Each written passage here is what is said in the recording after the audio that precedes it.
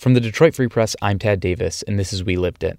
We Lived It is a special project produced by the Detroit Free Press in partnership with the Michigan History Center. The goal is to document stories of the pandemic for future generations, but also to bring us together while we live it.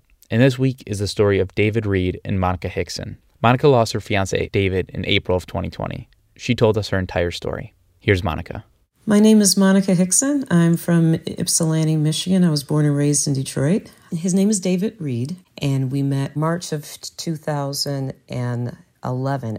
I met him at a local spot in Detroit called TV Lounge. We started off as friends. He wanted to date me. I didn't necessarily want to date him. He wasn't my type, as people would like to say, but he was so kind, and he had an infectious smile. And I said, he's going to be a great friend or someone just to hang out with and go get tacos. After one of the parties, he went up to my girlfriend and said, "Why doesn't she like me? What's wrong with me? Why doesn't she like me? I'm a really good guy. I'm not like those other guys." But after a year, he kind of broke me down, and we were inseparable ever since. You didn't see one without the other. And it was rare if you did. And if you did see one of us without the other, it was like, where's Monica? Well, where's David? We were a pair. We made our decisions together. We traveled together. We cooked together, even though he was the better cook. We laughed together. We grocery shopped together. We were kind of joined at the hip. David loved what's called house music and techno music. We were a part of a large community in Detroit that just danced. And we went to the Movement, we went to Charivari. Those are musical events or concerts. And he loved all types of music, jazz, reggae, R&B, rock and roll, everything. He was just an amazing person, and anybody who knew him loved him. It didn't take but a second to realize he had a kind and open and giving heart. When he proposed, it was definitely out of the blue, because it was like a normal night, or I thought it was a normal night. We lived in Ann Arbor at the time in an apartment, and then it was just like, put on something nice and let's go out to dinner. And we just stumbled, I thought, on the Black Pearl. Little did I know it was planned all along. And he asked for a nice, comfortable booth towards the back. And we sat there, and he sat on one side, I sat on the other side. He was looking in my eyes. And then he came and he sat next to me, and he pulled out the ring, and he was like, "Will you be my wife?" I was totally shocked. I a little upset, because I don't think I had really done my hair as best as I could, or I had wanted to. And it was a pleasant surprise. That was 2017. You don't hear about these love stories often, and I always thought it was only in the movies. But technically, I guess not. I had a wonderful love story with him, and he brought the sunshine into my life, and that actually is one of our favorite songs.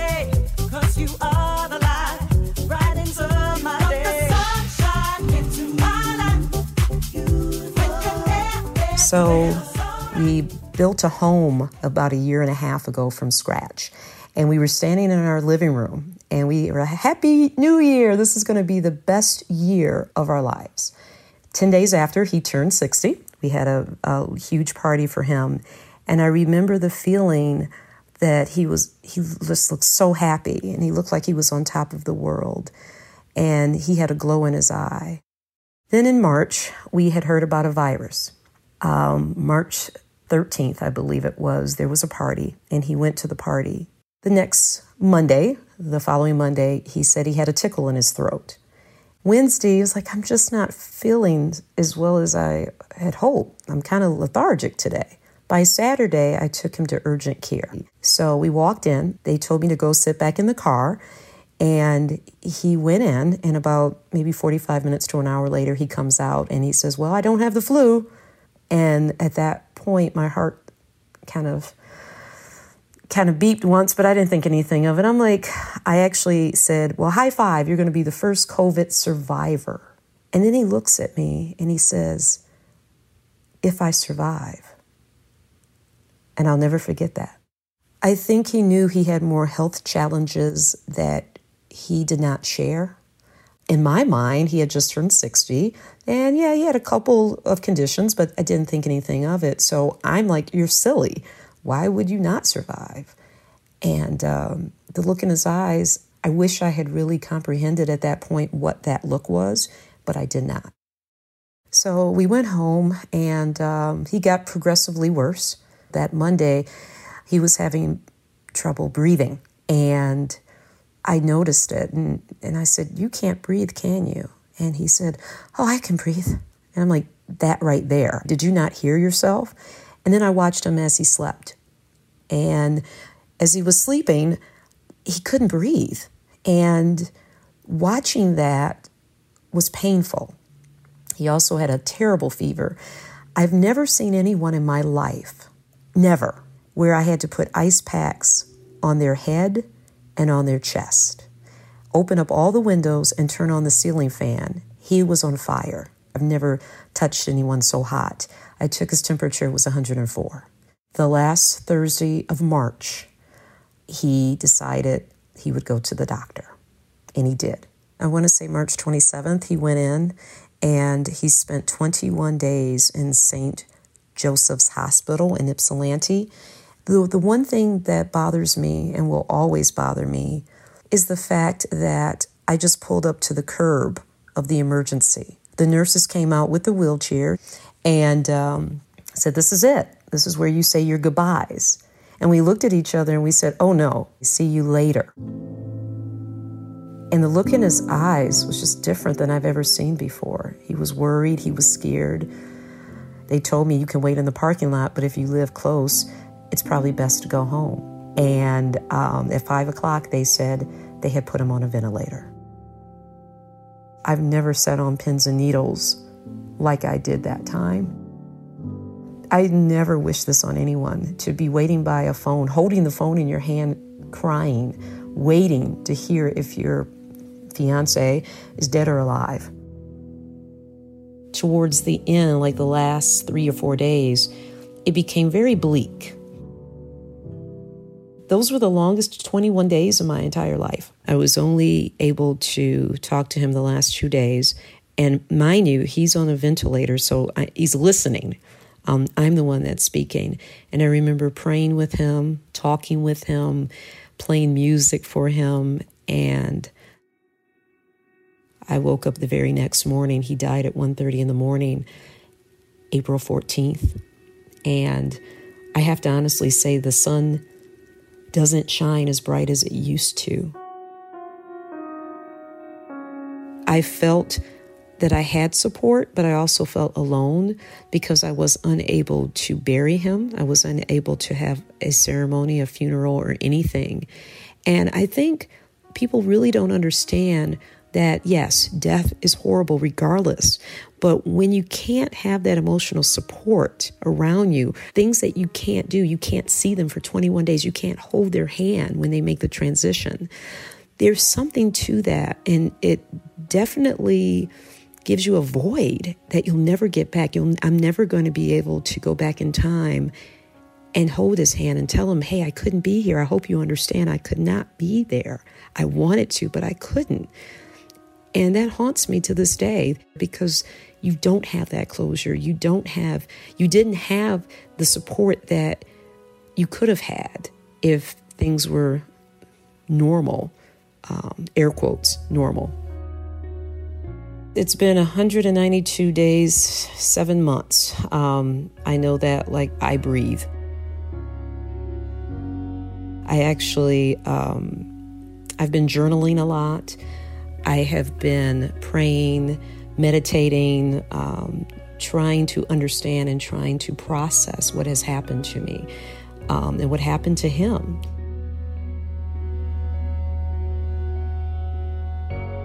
I think about all of the victims of COVID. I think about their families. And I think it's important that people understand that it's not very helpful to say, I know exactly what you're going through, because this is a special time in history. You really don't know exactly. You can empathize as much as you want, but this is a different time. I have 2 forms of writing, some personal for myself in a journal, and then I've also written 2 articles for a website regarding David. They're all about David in different forms or fashion. of exactly what happened in me dealing with it. There is no me without you, a cliche that is often referred to when speaking about lovers. Looking at his pictures to find a time in my life that was incredible. And for some reason, I thought I had been the source of my own happiness. It was long after he died that I realized that I was not the one that made my life incredible and adventurous, but it was him. I never saw him in the end, so some days it's like, well, he's still here because I didn't see a body. I wasn't able to see a casket. So mentally, you have to keep telling yourself he's no longer with me just because I never saw him in the end. Last time I saw him, he was in a wheelchair and I saw the back of his head. So that's all I have. One thing I came to realize is that it's hard to get over something that we're still going through. How can you get over something when you turn on the news and you hear coronavirus, COVID-19, quarantine, masks?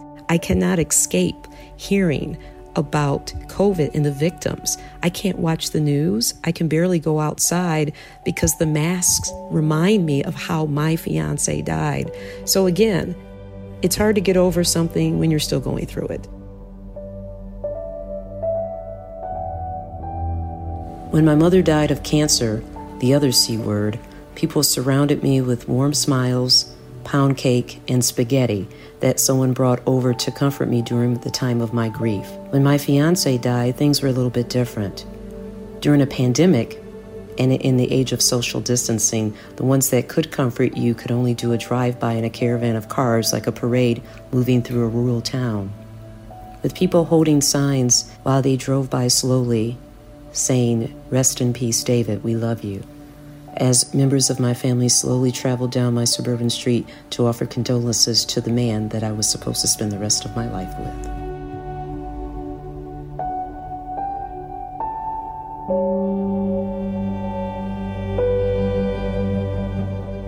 A big thank you to Monica Hickson for sharing her story. We Lived It is reported and produced by Carrie Jr. II, Darcy Moran, and me, Tad Davis. Project materials are also supplied by the Michigan History Center, with special thanks to Mark Harvey. Our executive producers are Marianne Struman and Anjanette Delgado, and our editor is Peter Bhatia. Monica and David's song you heard at the beginning is called Into My Life by Elements of Life. Everybody has their own story to share about the COVID-19 pandemic. Submit yours by leaving a 3-minute telling at 313-288-0370, and check out freep.com to learn more.